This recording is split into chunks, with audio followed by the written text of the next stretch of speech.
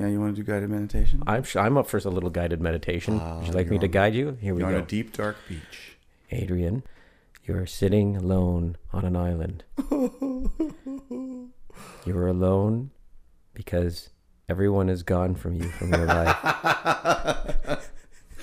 Oh, man. It means all the frustrations and all the problems of owning a new home are no longer with you. I knew I shouldn't have bought this fucking house.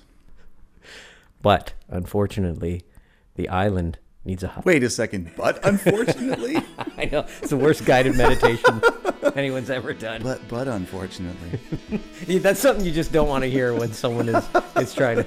You've lost everything. Yeah. But unfortunately. Everything is great except for that gushing stab wound in your leg. When you said gushing, I was like, oh. You were really hoping it was going another way. I You will have was. multiple orgasms on an island alone for the rest of your life. I like this island.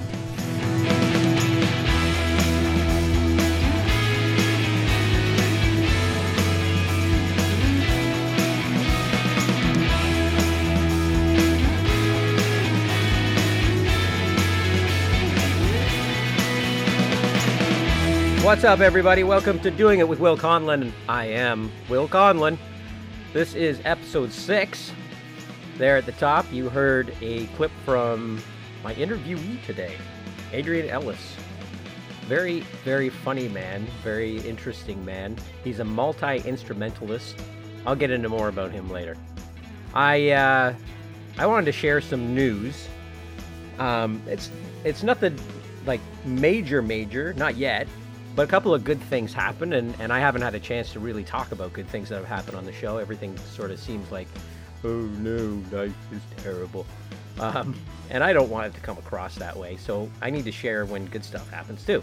So something interesting happened where I actually heard from a casting director who wanted me to audition for a show, and it wasn't even really an audition. She just said, they already want you, that you've auditioned for them before.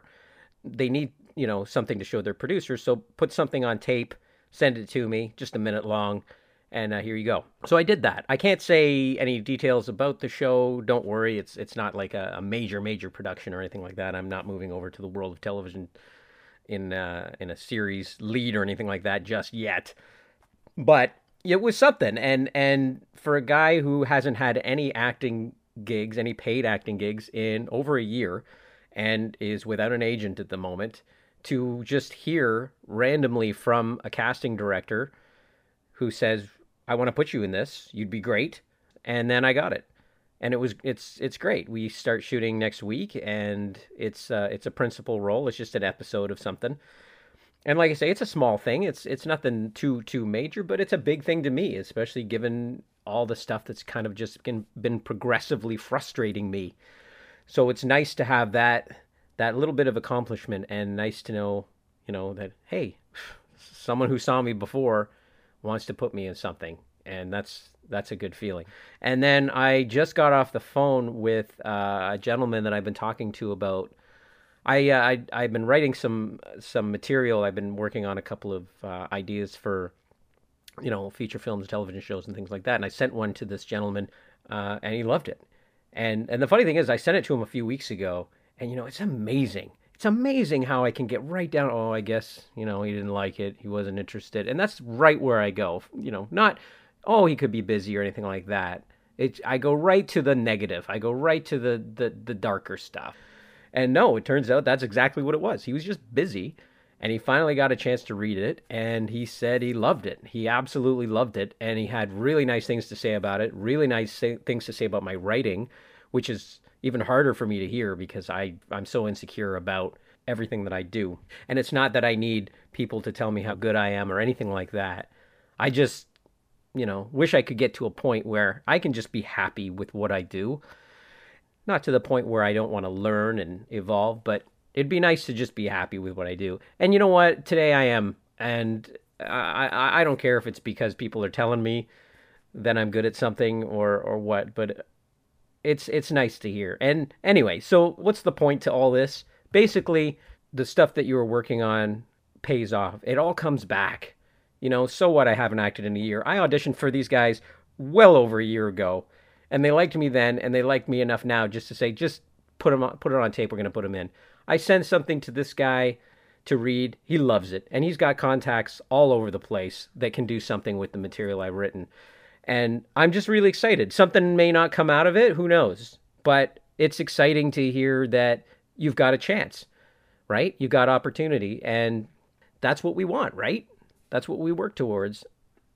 You know, I guess I need to remind myself that even if things get a little dark, a little bleak, a little dry, doesn't mean that things aren't going to work out later. Just keep going for it. Keep pushing it out. Keep creating content. Keep working on your craft.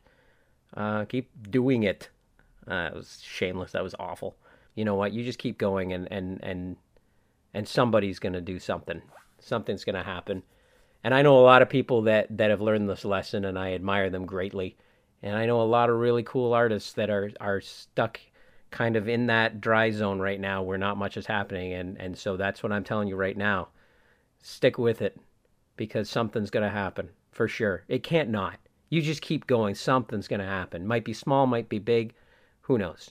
Just keep going. And then when something breaks, you know, you can give yourself a bit of a pat on the back because you've pushed yourself and you stuck with it, and that takes balls. And good for you for doing that. And good for me. You know, I don't like to say that often. I even just got a chill saying that. Good for me. but you know, I'm happy. I'm not bloating. I'm just happy. It's a good day. And you know what else makes it a great day is I get to share with you a conversation with a gentleman that I've known for a while now. He's a multi-instrumentalist, as I said earlier. He's a music composer. He's a music producer. He's also done a bit of acting. He's done some writing. He's done a little bit of fight choreography. You'll find out during the conversation. But primarily, he's just a brilliant composer. And the theme you hear at the top of the show was created by this man, Adrian Ellis. He's a really good friend. He's really sharp. He's incredibly intelligent. I'm really glad I know him, and I'm really glad I got to sit down and talk with him. And I'm going to let you revel in the wonder that is Adrian Ellis right now. So enjoy that interview, and I'll talk to you after.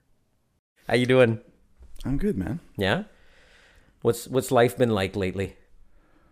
Transitional. Yeah? Yeah. You just moved to Hamilton. I just moved to Hamilton, so it's a new city. It's getting used to not being in the hustle and bustle of Toronto anymore. Mm-hmm. That's where all the work is, all right? So to be away from that, you know, I haven't really felt it. Like, I haven't been like, oh, this is going to be a problem. But it's really just I miss it, and I miss being close to my friends. But other than that, well, that's the toughest part too, especially because you were in Toronto for how long? How many years? 15 years. 15 years. Yeah. And then to move, I mean, you're about an hour. It's about an hour. It's about outside an of hour. Toronto. Yeah. It really, I mean, by all accounts, it's not really substantial. Yeah.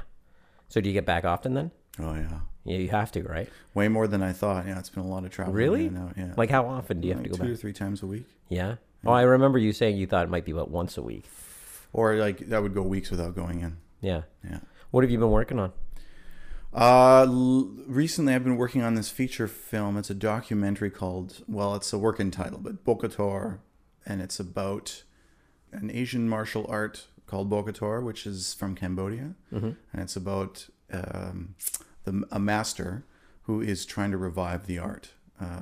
Obviously, Cambodia has a very dark history with the killing fields and the Khmer Rouge. Wow. It was basically cultural suppression and cultural erasure of people. They wanted to basically get away or get rid of all the leaders of any kind of cultural, like arts or martial arts or anything. People that had ideas and could lead people to change or whatever. So it's a really interesting story about this guy's struggle to basically revive this ancient martial art that's been, I mean, if you go to the temple at Angkor Wat in Cambodia, there are inscriptions, like carved inscriptions showing the original animal-based techniques of this style. So It's got this direct lineage. It goes back, millennia.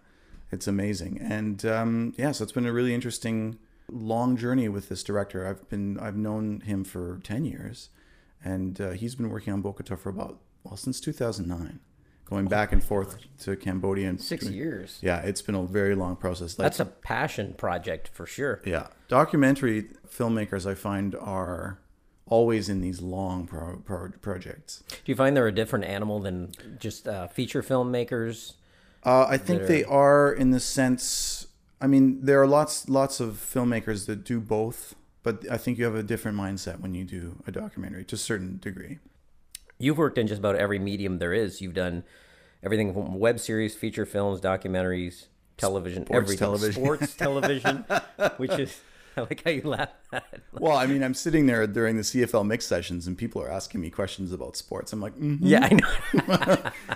I just do the music. Yeah, I just do the music, really seriously. Don't know. So what do you find is the main difference musically when you have to create a score for a documentary versus a feature film? It's about the sensitivity to the subject, right? So in a documentary, you're dealing with real people and real situations. Mm-hmm. So, for instance, in Cambodia, I mean, the stories are just beyond heartbreaking. I mean, it's like people that woke up and they had their family members would be dragged away in the early hours of the morning, or people be ratting on friends just to survive and keep their family alive. And I mean, just horrible, horrible things. So when you're then tasked to create music for that, there's a real responsibility to walk a very fine line between helping tell the story and giving an appropriate emotional context for what's going on. Sure. And helping the viewer connect with the subject matter and not pandering or not going overboard and falling into melodrama or being manipulative. Right. Because you want people to make their own minds up about, you know, what they think. Mm-hmm. I mean, art is subjective, right? So you're always telling. Well, for sure. But when you're doing something like this, it's extremely heavy material. Yeah. You want to remove yourself emotionally from it, or is it better to be more emotionally engaged creatively? That's a good question. I don't know. I've never, you're good at this. I've never been in a situation where I felt like I was out of control emotionally, where like what I felt about the subject was impeding my ability to see it objectively and write something I felt that worked. Mm-hmm. It's really weird. Like when you have conversations with documentary filmmakers, they use words like the character. Then really, yeah, it's really weird. They kind of walk almost like a dualistic line where they both see the subjects of their film as characters in a movie that they're writing, and they really are directing it. They're like, oh, I need to get a shot of this so that you feel like this tension between the two characters. And it's like, that's not a moment that ever happened. So like they might use the subject was not responding to a specific question. They weren't even really thinking about anything. They were just in that moment where in a pause between a take and the camera was still running, and they just sort of looked to the side and probably thought about their grocery list or something, right? But there was something about the way they looked at that moment, and the filmmaker goes, that's it. That's that emotional moment I need. And they would place it underneath, like, say, for instance, a voiceover of the subject saying something completely different. Yeah. So then you have a voiceover and then a removal, and it's almost like, and then obviously the connection is the person is now thinking about that thing they just said. But they're not. It's artifice. It's completely created out of nothing. How do you feel about that? Does it make you feel like dupe almost? It's weird. I don't know. I'm not really sure. It's a strange sensation because you're telling me this, and I'm thinking back to documentaries that I've seen over the years. I've seen a lot, and I've wondered how many of those documentaries were all of them. Yeah, thanks. I feel a lot better. Well, it's the truth though, because I mean, if you were to say go out to take two filmmakers and say go out to Hamilton, and I want you, number one, to show the first filmmaker to show me Hamilton is beautiful. And I want the second person to show me Hamilton is ugly. And they will both come back with completely successful projects that demonstrate those two things are very much true. But all you're doing as a filmmaker, or really what you're doing is as a creator, is you're deciding what not to show people. Well, yeah, it's a matter of perspective, right? It's a matter of perspective. So if you're saying, I believe this person is inherently good, your own bias towards that will lead you to create things that show them in that light. Coney 2012. Right. Sorry. Exactly. Right. So I think that responsible journalism or responsible documentary filmmaking is about filmmakers who are self-aware enough to understand when they're doing that and try and balance out as much as possible. I find it as a challenge doing a podcast that I claim to be as honest and real as possible. Right. I have trouble when I'm editing these interviews because I will find myself saying, no, I need to leave that in where I go, or I sound sort of dumb so that people can still feel like there's authenticity to it. Right. But then when I have that thought, I'm like, okay, but are you just trying to convince people there's authenticity, or are you saying it is authentic? Which one is it that you want? And then I just have to go, okay, I can't talk about this. I have too much to do right now. Exactly. Yeah, it becomes overwhelming. Yeah, it does. And it's I think authenticity is a huge question in filmmaking. And it's something that is always, especially for documentaries. Like in this one, I'm like, I'm not Cambodian, and I don't play any Cambodian instruments. And so, I mean, a lot of people, when they approach these things, are like, well, we have to give a sense of setting. So if you're setting your film in China, then you write Chinese sounding music or whatever. But then my opinion is always, well, hire a Chinese composer. And they might not write Chinese music. They might write modern Chinese music, right? Like if you're living in Germany today and someone says, can you write me some German music? They'll probably make you a techno song. They're not going to write Bach. right. That's almost the way that we look at these things in other cultures. It's this weird cultural appropriation. There was another project you were working on recently that you told me about where you had to compose basically a jazz score. Yes. And I remember you saying very similar things about that as what you're saying about the Cambodia project, which is I don't play jazz. I don't know much about the jazz world. Yeah. Jazz is just a style, and it's American style. I'm basically American, so it's just something I'm not familiar with. Right. And then you also have to ask yourself, can I do an excellent job? And then you have to ask yourself, the third question would be for me is, does traditional Cambodian music, can it do what I need it to do in this score? And it's a rabbit hole. It's a rabbit hole.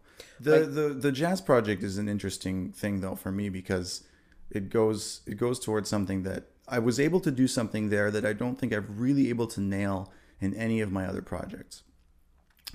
And that is this axiom, which I first learned from my friend Ron Korb, who's a flute player, really amazing flute player, who's got massive success as a solo artist. And he shared this with me originally. It's a Quincy Jones axiom, which is the success of a producer, right? It's basically one rule: hire the right people. That's the whole thing. It's basically like you have to get the best team. And when you can do that, you can give the best team a mediocre idea. They'll get a new idea. They'll throw it. They'll fix it. Or they'll just go somewhere else that you never expected. But if you give a mediocre team a great idea, they still can screw it up. So with this jazz score, what happened was it was largely luck. I mean, I really just lucked into it. But when I knew I had the team together, I'm like, this is the dream team. How do you put a team together? I think I really feel like it's lifelines. Like I'm always calling people and going, what the fuck do I do now? So the other part of that jazz score is I took it on because it scared the shit out of me. And I knew that every time I take on projects where I'm out of my depth and I'm frightened to death that I'm going to fail and completely land on my face, then I learn quicker than I will doing anything else. Yep. Because I'm like, I can't fail. I've got too much riding on this. I can't disappoint my friend who's counting on me to make this happen. And you just figure it out.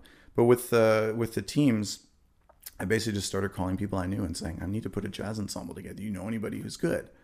So I was basically, and it's so with so many things like recommendations for good music, or like what's an artist I should listen to, or what's a book I should be reading about this, or I mean, if you have a brain trust of people that are smarter than you or that have access to things you don't have access to, just go out and ask. That's my thing. I have no shame about that. Like I'm like, I don't know this. I don't know the answer to this question. Is that how you decide whether or not you need a team, or if you can do this on your own is based on how much you know about it, or just basically how expansive the project is? Both. Both? Yeah. Okay. So how often would you say you work with a team versus alone? I mostly work alone. Mostly work alone? Which is not something I like. I would rather work with people on a regular basis. Really? Yeah, absolutely. And why is that? I mean, the job that I do now has changed so much in the last 20 years, say. It used to be that the various things that I now do on a regular basis would be done by experts in that very field. You'd have an engineer who mixes your music and makes it sound amazing. You'd have arrangers who arrange your music, orchestrators who orchestrate, copyists who copy the music. You'd have all these different players who do incredibly jobs which are, a subject in like a master's degree in and of themselves, right? So when you work that way, I mean, you can take everything to a very good place. And I love being in control of everything. It is that part of me that loves to do everything myself and to look at the project and go, hey, I did this all myself. But as I go on, I really see that I want to be able to focus in on doing one thing really, really well, and to be able to hire amazing people to do other things. And then there's also the opportunity for surprise, right? Like I rarely surprise myself. Like sometimes it happens, but most of the time, I mean, I don't know. Is that really fair to say? Let's put it this way. You find more surprises working with people because they'll do things you'd never think of doing. And you're like, oh, let's incorporate that. Or they'll give you an idea where you're like, yeah, that is a good solution to this problem. Well, because you said a few minutes ago that you love to take on projects that frighten you and make you feel like you're going to fail. Yeah. I would think when you do that situation is just full of surprising yourself because you're able to pull it off. Have you ever had one of those projects that you've chosen? I'm afraid I'm going to fail, and you did? Oh, yeah. Yeah? Yeah. And how did you deal with that? You still are. It was very traumatic. It was very traumatic. I was called in. It was shortly after I completed my tenure with my mentor, Donald Kwan, which was an amazing experience and just blew the doors. Like there are three things in my life that are like really the big things, and that was one of them where I'm like, this changed me. Anyway, but Donald's kind of a crazy guy, and he would rope you into things or just throw you in the deep end. Like I felt like when I met him, he was like, okay, great, everything, like let's do this. And then he's like, why are you hanging out at that side of the pool? Come over here. And he sort of took me to the deep end, just went and pushed me in, and without water wings, without any kind of notice that it was going to happen. And I spent the next 6 weeks like just over my nose, like just coming up, gasping for every once in a while, feeling like I wanted to quit, like on a regular basis. So at the end of that, he had a gig where he was writing some music for this show, and he called me up one night and he said, I've got my bass player fell through, and he knew I played bass. Like I play guitar, I play bass, I play a lot of different instruments, and he said, I just need someone to sit in on this gig, and we're going to sit down and jam out some tunes that I've sort of worked out, and it's going to be more like an improvised kind of blah blah blah, whatever. He explained it. And I said, great, that sounds amazing. Let's do this. And I was a little bit nervous because he had some other really big session players come in, like the guys that Ron Korb was there, for instance, and some other really big guys, like heavyweights in the recording business. And I'm not a studio musician. I'm not used to coming in and flying in as a hired gun on that side. Mm-hmm. So I got there, and Donald had sort of miscast me quite severely because he had charts written and expected me to sight read these things. And I'm not. First of all, I don't sight read well, and I definitely don't sight read well in the bass clef. Like I can read the treble clef pretty well, which is like the higher level, which is where all guitar music is written. So as a guitar player, I can read that pretty well. But bass, I'm not used to reading that, like, and being able to pull that off because I never studied piano that much. I can't even describe to you the absolute abject terror I felt. Like it was just the worst vomity kind of like, I literally, I don't think I've ever in my life wanted to physically run away from a situation. So why didn't you? Shame. Like I couldn't bear, like I've been brought up in a way that says you just never quit. Your parents musicians? Yeah. My father's a musician. My mother studied, they're both performance musicians. My mother went into different work. So anyways, I mean, how did that whole thing turn out? I mean, it was a complete disaster, to be fair. But the amazing thing was, and this is something I go back to, and the reason why I take on the jazz gig is that as things went on, there was this weird moment where, like Donald would say, okay, let's try this first cue. And I figured maybe we'll go through it and he'll play me the cue. I'll be able to hear it and I'll get the gist of what he's trying to go to, and I can improvise it because I can do that. No problem. Mm-hmm. But no, it was like 1, 2, 3, 4, and you're in. And now the bass, the other thing about the bass, you have to be absolutely exact. Everyone else can noodle and just sort of be generally in the right place. And of course, they're amazing at that. But I had to be bang on, the rock solid guy. Like I'm telling you guys what the chord is. I'm telling you where we are in the music. I'm telling you what the context of this particular section is. Without me, it's a free-form floating thing. You don't really know whether it's lift or a fall or whatever.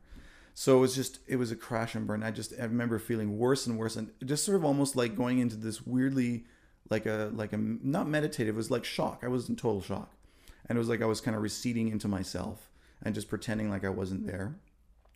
But then there was this weird mental switch that happened where all of a sudden, my brain, I think it was just a subconscious thing where my brain says, well, you've now hit rock bottom. There's literally nothing that could be worse than this. So since all of the worst things have already happened, there's no more risk. So all the fear that blocks you from doing the things you're able to do was gone because I no longer had anything to lose. Yeah. So I started suddenly being able to read in the bass clef and sight read at a competency level that was probably about, I would say, roughly 300% better than what I was able to do like 18 seconds before that. Wow. It was suddenly like I was able to follow the music and know what the notes were and kind of get it and be in the right place. And it was nowhere near good and acceptable, but it was 300% better than what I was able to do before. Really? Yeah, my brain just went click and says, you're gonna do this. You've seen enough of the notes. You know subconsciously what they are. You know where the notes are on the bass. You can do this. And I started doing it. That's amazing how you have that in you, that it can just kick in instead of just getting so paranoid and scared that you crumble and slip into like a panic attack or something like that and just kind of slump away and run out of the room, screaming. Instead, you just go into overdrive. So imagine if Is that common for you, where you feel that sort of like pressure in the moment? Is that common, that's how you'll respond to it? It is now because I know to trust that. Yeah? Yeah. You didn't trust it before? I didn't know it could happen. Really? Yeah, I had no idea. I mean, you hear those things, they say, the potential of the human mind and what you could do if you didn't have fear and all this stuff. But you swallowed the pill. I swallowed the pill, dude. I really did. No, it was true. And that, I mean, so many things and compounded with other experiences I've had and just the idea of like what your brain can come up with when you're dreaming. Like you just go, you know what I think is possible? If I had to sum up my time with Donald, it was what I thought was possible wasn't even close to what's actually possible. In any regard, my own potential, my ability to be creative, to be successful, to earn money, to walk in the circles that I wouldn't dream of walking in. And it's a constant thing. We have to remind yourself that exists. But well, it's amazing because that's exactly, I think, at the core of most creative people in general, is that constant questioning, why am I here? I don't have anything to give. I don't deserve to be where I am. Yeah. And it's amazing when I hear people, no matter where they are on the scale of success, they seem to always still have that creep in somewhere. Yeah. Like it doesn't matter. You often say you're at the beginning of your career, but you've been at this, 10 years? Really? I mean, if you want to say, when did I decide and really focus on doing this as my career? Yeah, about 10 years. About 10 years. It took 7 years before I was able to do it on a full-time, like nothing but this kind of paid. Yeah. My original vision for what I wanted to do as a vocation was to be an illustrator. Oh, really? I was drawing all the time. That's what I did. And anyone that knew me from the ages of 5 to 14 would say, like, Adrian's an artist. That's what he does. That's his whole thing. He draws and paints. Huh. And in high school I was like, I need to figure out what I'm going to do with my life. I like how you did that. You imagine yourself as Sylvester Stallone. What am I going to do with my life? Adrian, what am I going to be? An artist or be a composer? Maybe. It was exactly like that. And I knew I got weird looks at the time and I never understood it. Hey, I'm an artist. Yeah, so I went to school for post-secondary. I wanted to go into graphic design at the time, and this is like late 90s, which is sort of like graphic design was kind of a thing back then. It doesn't really exist in the same way anymore, which wasn't really illustration, and I ended up in the fine art program. So I did that. But at the time, I was still always sort of playing music. From about the age of 12, when I first got into music, like thinking, I like this as an idea, and started playing guitar. Is that because your parents were musicians? No, it was a legit I interest. resisted it. My father tried to teach me violin. My mom tried to teach me piano. I didn't want anything to do with it. Like, I was a very lonery type kid who would spend hours and hours and hours in my bedroom alone, either acting out scenes or pretending I was something, or drawing or creating something. Yep. So then, but you don't remember a time when that sort of switched over to... When it switched over to music? Oh, yeah, sure. I mean, it didn't really switch over. It was more like I got interested in music. I think it was probably through my big brother. Like, I had a Big Sisters and Big Brothers of Canada kind of big brother. Mm-hmm. And he sort of was always sharing music with me and like saying, oh, check out this album, check out. I remember the first albums. Like, my parents let me buy albums when I was a kid growing up in Germany. And the first album I bought was Chicago can't remember what the album was, but it was a Chicago album and a Beatles album. I think it was the White Album. Oh, wow. I mean, this is just me reaching up and grabbing an LP because I like the cover. Like, it's not like I had any prescience about the excellence of this music. Right. And then my mother, I think, bought Michael Jackson's Thriller when I was like in early, Wow. and that was like a really big record for me. I'm Yeah. like, whoa. When it was the sounds on that record that I really liked. And then my big brother had a guitar, and that was a big change for me too, because I was like this thing that made music that I get. That was probably, if I had to say, I was open to that because it didn't have anything to do with my parents. So yeah, I did like the guitar, and I didn't know how it worked. I put it on my lap with the strings facing up. And then I played it with my thumb on just like one string at a time, just made up stuff and just got into the sound. I think I've always been more interested in sounds and like and that's why I have an interest in engineering. I really got into producing probably more early than I did really in composing. I've always been a producer or a producer's composer rather than the other way around. A producer's composer instead of a composing producer?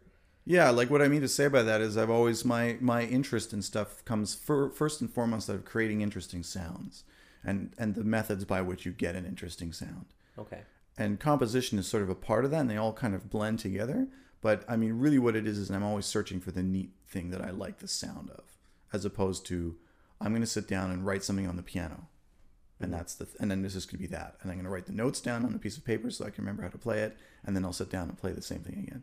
I was like, no, I want to take my guitar and I want a delay pedal and lots of reverb. And then I'm going to record myself on one tape deck and then play that tape deck back and record myself playing along onto another tape deck and then switch the tapes out so I can do it again and like do really rudimentary kind of overdubbing. You weren't thinking picking up that guitar, I can't wait to get a bass player, a drum guy, a singer, and start a band. You were like, okay, if I record this and then I re-record this and I mix them together, that's interesting. It's that playing God thing that you sort of get into when you learn how to engineer and produce music, because you're like, I can make these worlds of sound. It's probably the same thing that writers and directors have when they're like, look at what they can.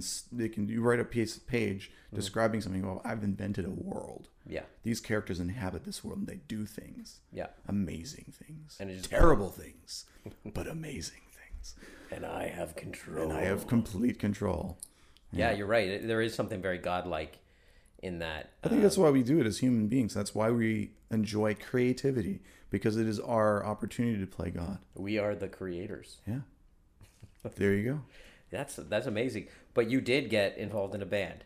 Mm-hmm. When I was in college studying fine art, I had a friend of mine who was actually one of Andrew's friends, Trent. He and I were in class together, and we ended up forming a band. And that was the thing that sort of took me to the next 6 years of like moving to Vancouver and then for Toronto. 6 years you were with that band? Yeah, with that band doing different things. Yeah. And what happened? How come it didn't go beyond the 6 years? What happened? It was a lot of interpersonal stuff. It was just like being in a band's like being in a marriage, and we were really young, and it was a big lesson for me, and I carry this with me all the time. When we were doing stuff in Edmonton, it was just in the basement. It was all about the love of the music and how much we enjoyed playing it. And if we got a chance to play out, like in a bar or something, it was even better, and then people would come and see us. But that's sort of what poisoned us in a way. Like when we started bringing it out, once we left the basement and went out there, we built in an expectation that people would come out in droves, and that we would become famous, and we'd tour the world. It was like all this stuff that we built up, these big dreams. And we lost progressively over the 6 years. We lost sight of the real reason why we were doing this, and we stopped making music for that reason. We started making music to try and reach those goals that we had in our heads. That dream. That's all we cared about. We were like, we want to be famous. We want people to hear our music and be amazed, and we want to tour the world and just be adored. Like, it was just a total ego thing. So we started like changing our sound and trying to fit into different molds that we completely invented on our own. Like, you know, and it was poison, and we were never happy with where we were. If we played a rehearsal, it wasn't just for the joy of it.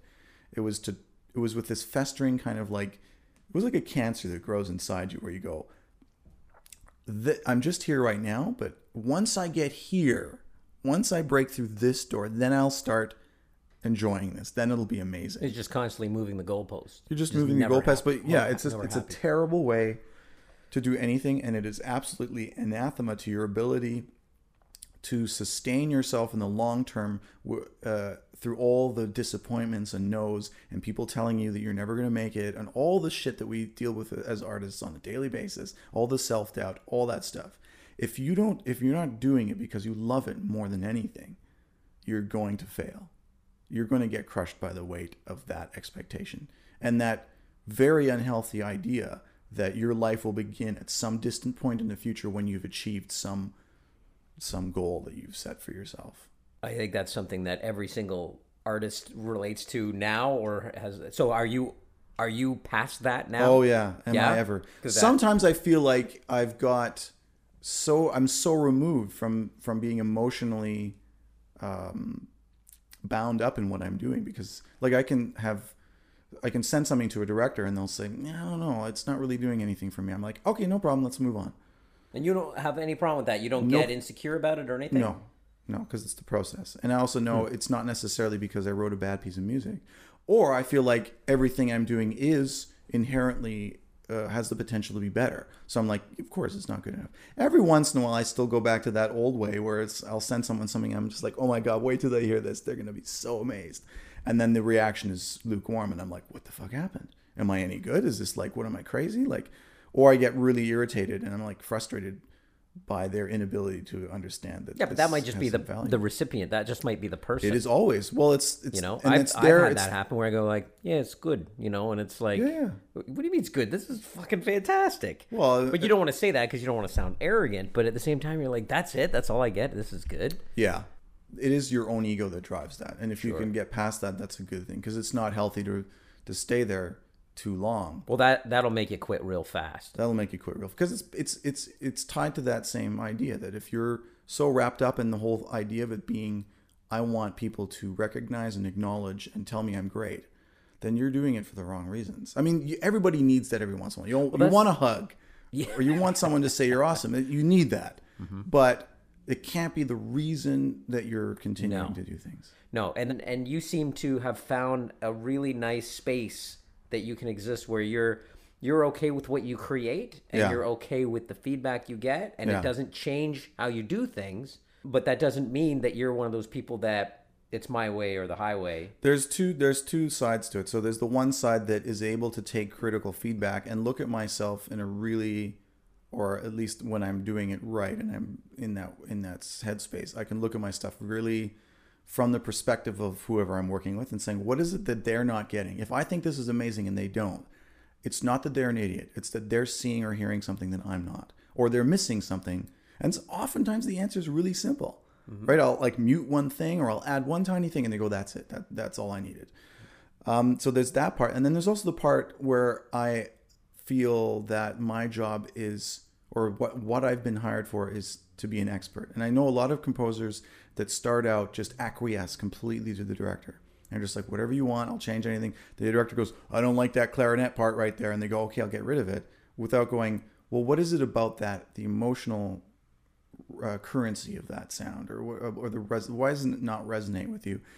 And being able to divide yourself and really look at things critically and go, well, the reason why this isn't working is because of a good reason that they've stated, or they're missing something that I can help them see as an expert within this field, right? So if someone comes to me and goes, oh, that doesn't work because of this, and I go, well, I hear what you're saying, but let me just point this one thing out. Have you thought about the scene in this context? Because I think what you're missing is the connection between this character's arc over here, and then in Act 2, we've got this thing happening. So what the music is actually trying to describe or do is create a glue between these two scenes. That's why I'm choosing to do this music here. And they go, oh yeah, okay, I get it now. And then, so sometimes it's as simple as that. They just need to understand what you're trying to do, your motives behind. Yeah. If I write a piece of music and no one gets it, that's my failing. Like, I have to do something to communicate my idea better. That back and forth, that kind of communication and collaboration where you're saying you're both driving towards what you both feel is a worthy goal. I mean, that's what you're hopefully doing as an artist or as a creative team member. You're going, we both believe in this story. We both want to tell it the best way we can. So sometimes I'm going to disagree with you, the filmmaker, on how we tell the story, because I think you're missing an opportunity to tell the story as best as it can be. It's not about my ego. It's not about I want my music here. I'm one of the first people to advocate for no music in the scene because I go, the acting's doing it for me, the scenography is doing it for me, the art direction's doing it for me. Everything's great. You wrote a beautiful scene. It was beautifully acted. You don't need music. You'll spoil it. If I ever try to write something for it, it'll be worse. So no music here. But I think that collaboration, I live for that stuff. So going back to what I was saying before, like looking for your purpose in the wrong places and going, oh, I want to be famous or I want to be this or that. My darkest moments have always been where I forgot that for a moment. I think, oh, this will be where I'll get the greatest value for all the work I put in. So for instance, like a premiere of something that I've worked on, and it's at a big theater, and we're going to get all the filmmakers are coming and all these people are coming. It's packed house. Everyone's reaction to the film is super good. And then they all get together for Q&A in the lobby, and everything is just like the spirits are so high. Meanwhile, I'm in the back going, I've never been so fucking miserable. Like Really? Because what I've done in those situations is I've hyped myself up to think this will be the most exciting and most rewarding experience of this whole process. Whoops. Because it's not. You've set yourself up for failure. If you think the end, it's about a goal, like it's about that final thing, like you get to a destination and that's the best thing that happened to you. Mm-hmm. Like you think you go on a trip and just arriving at the end point is the best thing that's going to happen to you? No way. Yeah. It's going to be something along the road, right? And I realized at that moment, there was one moment, it was actually at the Scarehouse premiere. Sorry, Gavin. Because it was a great moment. It was such an amazing moment. We had 5 sold out theaters for this show and everyone loved the film and feedback was great. But I'd hyped myself up for this so much that when it happened, I was like, well, why am I feeling like this? I was like, I just wanted to go away. I just wanted to be like, what? I've somehow screwed something up in a really big way that this is how I feel. Like it really kind of shook me because I'm like, why? So I kind of shook my head. I'm like, get over it. Stop being a baby. Go have a good time and interact with people.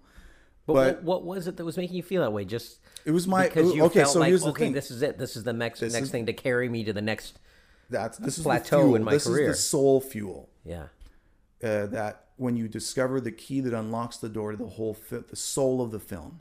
So you're going, what is this film? What's the tone? What are the chords and what's the melody of this thing that just expresses? Where you can take that piece and put it anywhere in the film and it goes yes, and it starts to sing. It like has this like resonance where it's like two things vibrating in a common frequency, and it's so harmonious. And when you get that, you're just like, this is amazing. And then you go and you get this energy and everything rolls, and then things become easy. It's like suddenly you've applied lubricant to the whole assembly line. You're just like, okay, and I can write and be creative and do this and that. You unblocked it and you just run, and you're doing.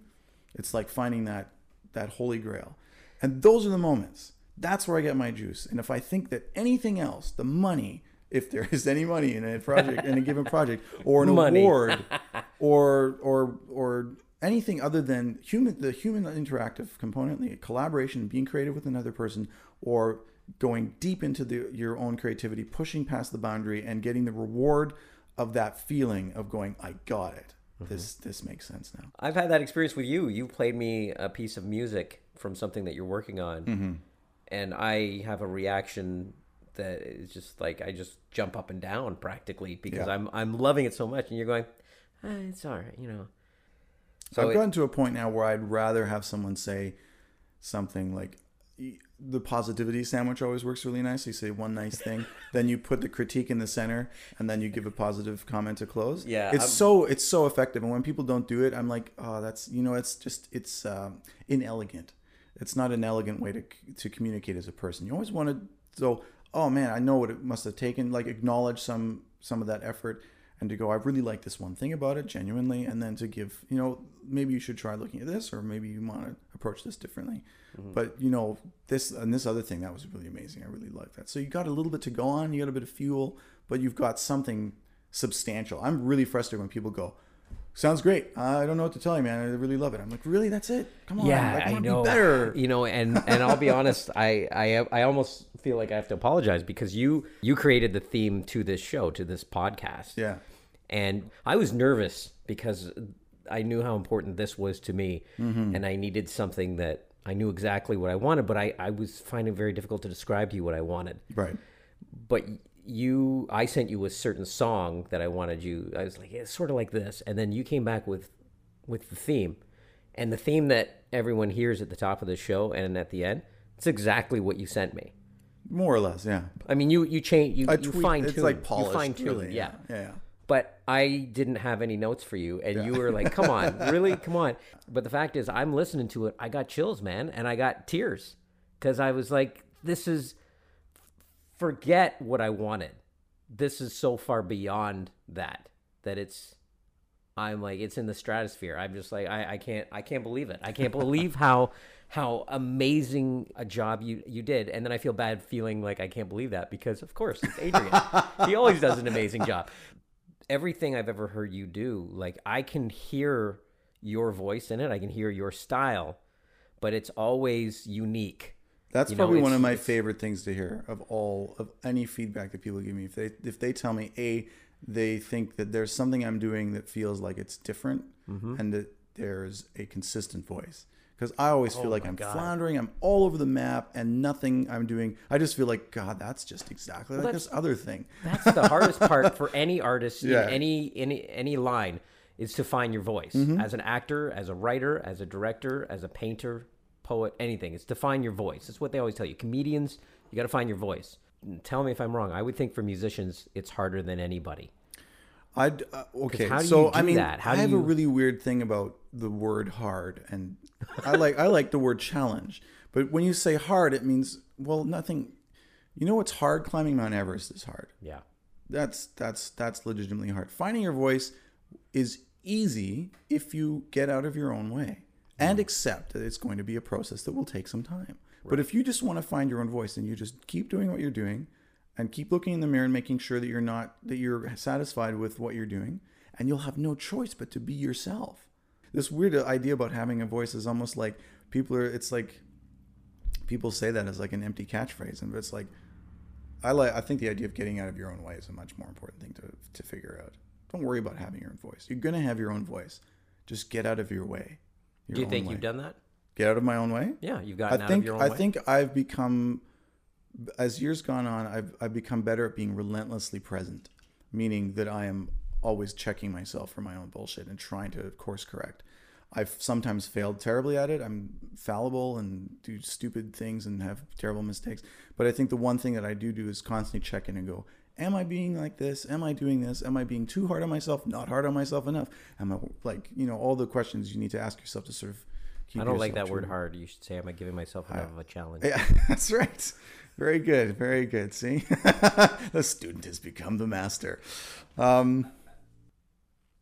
I don't think I'm great at getting out of my own way, but I'm good at noticing when I'm standing in my way. Let's put it that way. All right. So at least what I can do is go, Adrian, the reason why you're struggling with this is because you've invented this reason why it's hard, and you're being, overly this or that, right? And I can say that and go, and then maybe I can come up with a solution for that. It's an ego thing, right? Because you're freaked out. So sometimes the answer is simply work with someone else, collaborate. That's an easy way to get out of your own way, because then someone else kind of takes you out of your own self, and you can kind of see things with more perspective. Yeah. Do you have a favorite project or projects that you've worked on? Working on Haphead was a lot of fun because I just liked the project so much. And well, that was cool because not only did you compose the score, you acted in it. I acted in it, and you did too, fight choreography for it. So that had to be neat because you're like it was fun to get. You can kick some ass. Some. I can pretend karate. To kick some ass. Yeah. What do you know in the fighting world? What's the? Oh, I trained in karate for like 15 years or something like that. And you're a black belt? Third degree. Third degree yeah. Black belt. Third degree black belt. So you got to do fight choreography on Haphead. Yeah. And how was that for you? Because you'd never done anything like that before. That was another one where that was a challenge where I was like, I don't have anything to prove or lose. If everyone thinks I did a crappy job and I never get hired as a fight choreographer, well, they don't really care. So I really just did it because I was like, it was something I've kind of always wanted to do. Mm-hmm. I was like, it would be fun to do that. Like, that's another thing I've kind of done over the years is if I want to learn how to do something, I figure out ways to get people to hire me to do those things. Mm-hmm. And it's crazy. And I guess the only way I feel good about that, because I know I'm going to put like 100% into the effort of getting it right. I might fail because I just don't have the chops to do it. So wait a minute. If you don't know how to do something, yeah. you go out and you find people to hire you to do it. Yeah. That takes balls. That takes balls. That's like it's me all saying, from that same. That's all I don't goes know how back to to be a that one plumber, story. but I'll tell you what. I'll come over and fix your toilet tomorrow. You can pay me $150. If I was interested in that, I mean, yeah, that's the reason. I mean, it all No, I think it's admirable. I'm not making fun. It all I comes think it's back to that admirable. experience I had working with Donald and doing that terrible bass session. It's like they always say, like, it's a phoenix rising from the ashes. What, like, people say, oh, I had this terrible experience. I'm like, there aren't any terrible experiences. There are either experiences you're going to learn from, or it's a waste of time. Exactly. So with that one, I was just like, it was one of the worst moments in terms of being humiliated and feeling scared and feeling awful about myself of my entire life. But it's been one of the most valuable things that's ever happened to me. I've failed so many times. I failed, and really spectacularly like that, where people are like, oh, I don't know, man. Like, do you know what you're doing? You truly aren't afraid of failure. I'm terrified of failure. What are you Well, you talking can't about? be. Come on. It's because I had that experience with Donald where I got thrown and had no control over whether I could say yes or no. Yeah. And that's the other thing. Like, I guess maybe one great thing about my parents is although I kind of resent it in some ways because I think some things should be rightly quit, I never had that opportunity because mentally I just couldn't do it. It was like, I don't have it in me to say I'm no longer participating in this thing that I've committed to. If I say yes to something, I'm going to see this thing through. You said near the beginning of this interview that there were 3 major changes in your life, 3 things that changed you.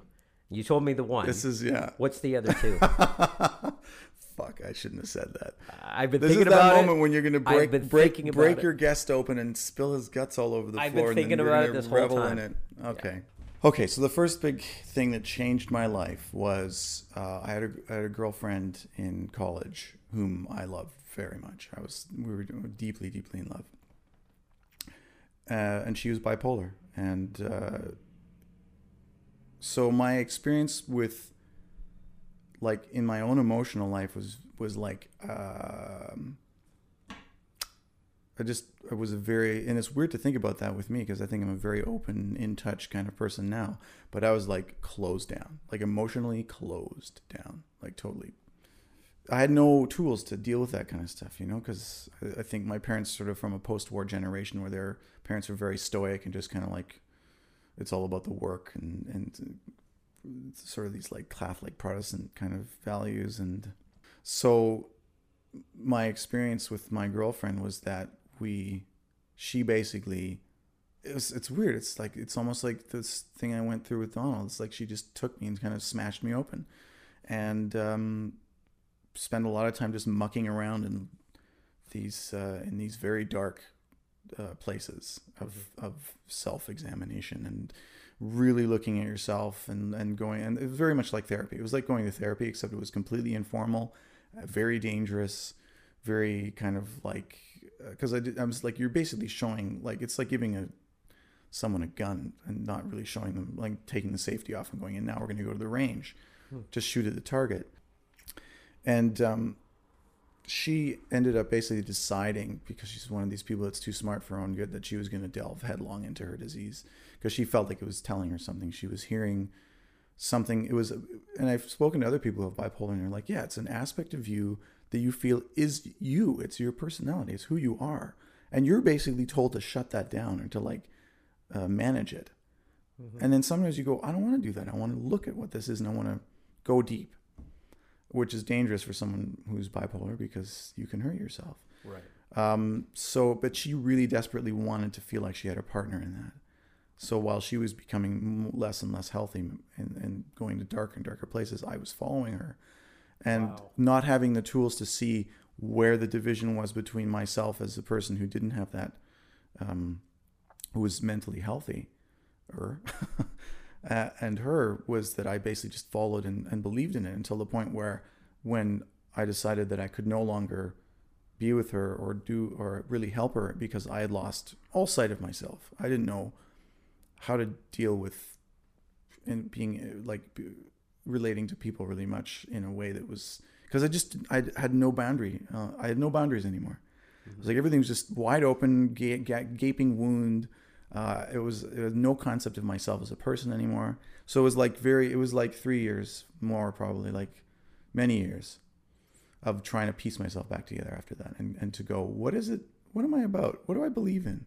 Like, where? So how did you do that? How did you piece yourself back together after Basically using the same techniques that undid me, but finally getting to the point where I believed that being the person I was valuable, that I deserved to be the happy, comfortable, well-adjusted person I was. So is that what happened? And basically, you went so deep, it became really dark, and you. I believed that I was sick. Like, she made me think that there was something wrong with me, and that the fact that I thought I was well-adjusted and thought I was fine, and if you asked me how I was doing, I'd say I'm doing great. You're not addressing something. That was the basic tenet. So you look deeper. And I remember very clearly, because the sort of visualization we would do is, in order to go deeper and look at what was going on, you'd visualize going into rooms, deep corridors, and opening doors and what's there, and talk about what you feel when you're in this room and what's behind this door and that kind of thing. And I remember getting to the end of what that was visually for me, and it was an abyss. It was like me standing on a precipice in a darkened, like it was like an underground cavern-y type place, but I just could see this thing went on forever. And if I fell in, I'd never come back. Wow. And that's when I stood back. I'm going, I can't, this isn't right. Because it wasn't that I felt there was something bad down there. There was just nothing. Yeah. It was the edge of my personality. It was the outer edges of who I was as a being. And I'd exhausted all potential of tricking myself into believing that I had this problem. I didn't have the problem. I was. So she was like convincing you that you were bipolar. Well, I believed it. I believed it because she was convinced that I was. And because I so readily, I was such a willing subject. I wanted to believe. I loved her so much. Yeah. I just wanted to be there for her. And I thought, I didn't think that. It wasn't that I consciously thought, this is how I can help you. I just went along with it. Like, I went along. You just wanted to help her. Like, it wasn't that I was helping her. It wasn't like a benevolent thing. It was just, I love you. You know so much about this, and you're so, like, she just seemed wise and knowing. And I was like, you obviously have something to teach me, which she did. She taught me, like, basically, like, it's one of the big three. So there you go. That's amazing. Yeah. So and you came all out those of it. things, that heavy self-examination, that desire to go deep, the desire to constantly challenge myself and to put myself into scary positions, or to say, to be uncomfortable, or to admit failure, or to look stupid. Those are all born out of that experience of going, you can do all these terrifying things, emotionally terrifying, and you will be okay. When the experience with her ended, because what you're saying, you're telling me what you took from that experience and what you've learned from it. Yeah. Was that something that you realized? I don't know if saying I'm thankful for the experience is the right way to put it, but that you're like, I've learned this from it, or did it take you many, many, many years? It took me many years, not because I didn't have the capacity to understand what the fuck happened. I was broken. Like, so it was a lot of repairing. It was just putting a person back together again. Who am I? What do I believe? Now, how old were you? Early 20s. Okay. Yeah. Wow. That's amazing. I did not know that about you. So this would be like 11 o'clock at night after a couple of beers usually, and someone asks a pointed question. I mean, it's 5:30 in the afternoon, and yeah. And it's not so much that I tell these stories and feel embarrassed about committing them to tape and having other people hear them. It's just that there are other people involved, and I feel, I'm just want to be. No. I want to be respectful of their part in that. You're being nothing but respectful. The point, I think, what I'm taking from it as a person who's never heard this story for you, known you for almost a decade, and never heard this story before, is just it really puts some insight into you and understanding how you work, not just mentally but creatively. It makes a lot of sense what you're telling me, and it's all it sounds like is that you had a rough, I wouldn't even call it a bad, just a rough experience. And you took from it the best things that you can possibly take from it. You learned from it, you grew from it, which is exactly, well, like you said before, there are no bad experiences. They're just ones that you either learn from or you don't. They were just a waste of time. Yeah. And from the sounds of it, you had very few experiences that were a waste of time. You've learned so much, and it's only helped you in every aspect of your life completely. That's amazing. I don't know a lot of people that can look at an experience really like that and say, she fucked me up. It's really weird, but if you ask me, do you consider yourself a lucky person? I say absolutely. And if you want a good example of why I'm lucky, it's because I had experiences like that. Yeah. And people go, are you fucking crazy? You call that lucky? And yeah, it was horrible. It was heartbreaking. And to watch someone go into the depths of madness like that and to basically lose someone, like she died as far as I'm concerned. Like, I don't actually know if she's alive or dead or not because I've lost touch completely. But like when I saw where she ended up, like she was on the street and just not the person I knew at all. That's like watching someone die. It's worse in some ways. So, I mean, how do you say that's lucky? But I mean, you know, it's lucky because I wouldn't have learned these things that I use that basically form who I am and that I use to be a happy person. What was number 3? We've covered number 2. Number 3 2. was doing mushrooms. That affect you? How so? Absolutely. It was the leader of the band that I was in, and we were in Vancouver. And this one time we went and we were hanging out in this park in Vancouver, and we did mushrooms and sort of had this. It was just this extremely potent batch, and it was to the point where I no longer had reference points to what physical reality was anymore. It's like you can talk about these things in a really kind of like detached philosophical way. Like, you know, when you see a table, the table's not really there. It's made up of atoms and there's space between those atoms and blah, blah, blah, whatever. Or you can say, you know, everything is just a construct of your mind. And, you know, we apply templates to the world and how we see it. And it's just perception, what the world really is. We don't really actually know that. All those things, right? Going back to Plato and before.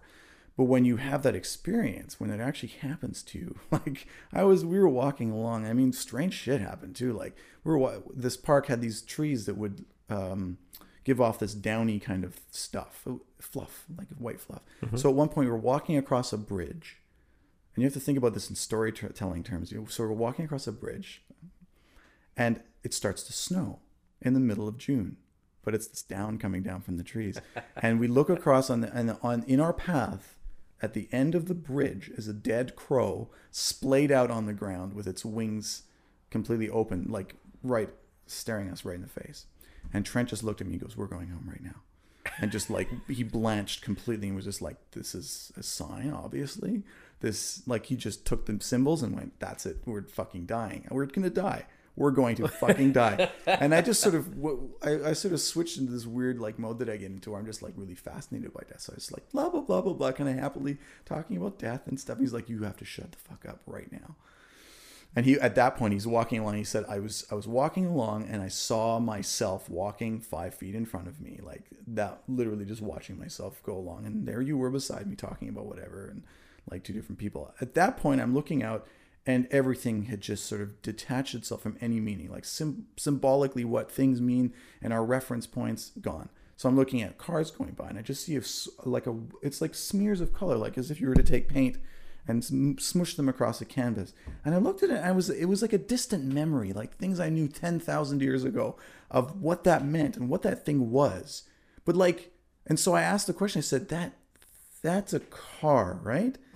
And he's like, yes. And I'm like, and if I step in front of the car, that's a bad thing. And he goes, yes, that's very bad. Please don't do that. But even as I said the words in front of the car, the words in front of didn't mean anything. Like as this stuff, these things were coming out of my mouth, like everything, like even as I think the words now, like those things lost meaning. It was just experience and detachment and bizarre. We got to like a crossing in the road, and I knew that the signals in the sky, whatever sky was, were like telling me something. It was like green, red. I didn't know what it meant anymore. It was like, do I go? What does go mean? It was like the miracle of miracles. We made it home. I didn't recognize our house. No idea where I was or what I was. It was like a state of not even understanding what you are as a being, and existence just is like a total chaos. I feel like I'm so high right now. It's weird. It's like that happens too when you describe these things. So we got to like when Trent got home, he just sees like little marching skulls that are going into every like sink, like a sink. The marching skulls, little marching skulls going. Poison goes this way. Like get rid of the poison. Get rid of the poison. Okay. And he was on the phone to 911. I put the phone down. I'm like, you don't want to be in an emergency hospital right now, getting your stomach pumped while we're this high. Anyway, so we tried to like play music to get ourselves back to a good state. And eventually, like everything was just sort of going, and it was like horrifying, and we were just losing our minds. Finally, we got to a point where we were like started to calm out, and there was this sort of moment, like about 20 minutes maybe. Actually, I had no idea how long it was. It could have been 6 hours, where we just sort of existed in this weird like state of calm and nothingness. It's very meditative. And then all of a sudden there was this incredible upwelling of energy that we felt, and we got up, and Trent, for some fucked up reason, I'll never know why, he had like those flipboard papers, like big things with the holes on them for the thing. So we had those on. We were like ripping these things out and writing like as fast as we could write. We were writing these ideas that were coming to us. Not ideas about like a story or thing. It was about how the universe worked and our place in it, and like the functions of like purpose in life, and how why there was like meaning to anything. We were just like, and we come up with these like weird hieroglyphic sayings. Do you remember any of them? I wish I could. There were some of them got written into songs. So they're like, what was the one? Oh, one written to yourself as you know. That was one of the things. What was it? One written to yourself as you know. And at the point, and even the next day, we knew exactly what that meant. It was like the way that we understood that we were both the authors of what our existence was, but we were also standing outside of it and part of an entirely different whole that was as much us as we were of it. And it was just like, it was not that we came up with an idea and go, this is a neat idea. It was that we felt it. We were like writing, and one person had a pen, and he would go, oh, and I'd go, and he'd write the thing that I was thinking. And we were like, what the fuck? And all of this would sound like an insane, stupid, crazy drug trip where you wake up and go, man, that was crazy. We woke up the next day completely sober, looked at what we'd written, and go, can you believe this happened? And the way that I think about the world now is still based a lot on what we discovered that night. My whole mindset was changed. Really? And just now that I'm telling you all these stories, I realize that every single one of my breakthrough moments has been in a state of extraordinary stress, and like where my mind basically gets kicked to shit, and everything I thought I knew, I no longer know. And then you're going to go, okay, new reality. But that makes sense. You even said earlier that, you know, whenever you're afraid or anything like that, it kicks you into overdrive. Yeah, I guess so. So it makes perfect sense. This sounds like this is just flat out the makeup of your being. I guess so. You know, stress and fear reveal stuff to you about not only yourself, but apparently the universe and everything around you. Yeah. So that's awesome, because it doesn't do that for me. It produces fear and ice cream. Fear and ice. You mean ice cream spontaneously starts to exist? I don't have it, and all of a sudden there's ice cream. Come on and eat it. Come on. It's amazing I'm not 400 pounds. When I get stressed, it's ice cream and pop and sugar, you know? Well, you know what? I mean, of course, it's not to say that I become like a superhuman when stress happens. Of course, and I've folded under stress too. And it just means being really brutally honest with yourself. Yeah. Why am I being such a baby about this, or whatever the question is, right? That's phenomenal. You know what? We're gonna have to do a second interview. I'll do some more drugs in the interim. Could you do some more? I'd like to know your experience with cocaine. I'll give you a list. Some meth, and just anything with bleach. Anything with bleach. Good one. Yeah. So we're gonna do that. We'll sit down again in a couple months and have another talk. Beautiful. Is that cool? Absolutely. This is great. Until then, thanks for talking to me. Thank you, man. And this was a pleasure. Oh, my pleasure. Absolutely. All right. That's it. That's my conversation with Adrian Ellis. So glad to sit down and talk with him. Definitely having him back soon, because I know he's got so many great stories that he didn't get to tell this time that are just so funny and insightful and interesting.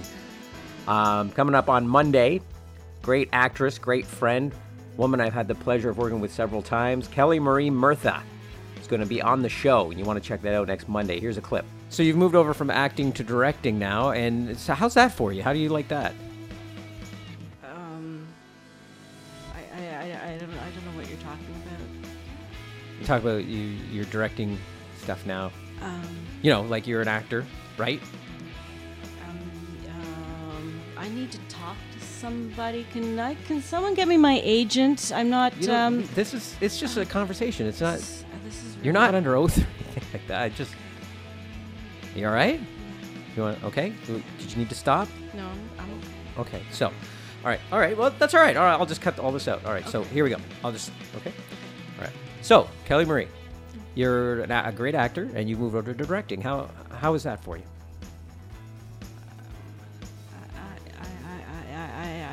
I don't direct. Oh, Jesus Christ. Okay, so that'll be next Monday, a week from today. Kelly Marie Murtha will be here talking to me. And again, thank you to Adrian Ellis for coming on the show and for everything he's done for this show. If you want to check out Adrian's stuff, and you do, go to his website, adrianelliscomposer.com. He's got all sorts of interesting articles there. He's got a blog called The Music Creative that he keeps up. He's got clips from all of his musical accomplishments, and otherwise, it's just great. It's chock full of stuff for people that want to read more about him and just learn a little bit more about the entertainment world in general. So check that out. And also, we're going to go out on the theme for this show. As I said in the interview, Adrian did the theme for this show. And I really want people to hear it without me talking over it. So, after I'm done talking, I'm going to play the theme in full without talking. That'll be the last thing you hear, because I love it, and I cannot thank Adrian enough for doing that theme for me. Brilliant job by a brilliant man. Until next week, remember, life doesn't happen to you, life happens through you. Thanks so much, everybody. Take me out, Adrian Ellis.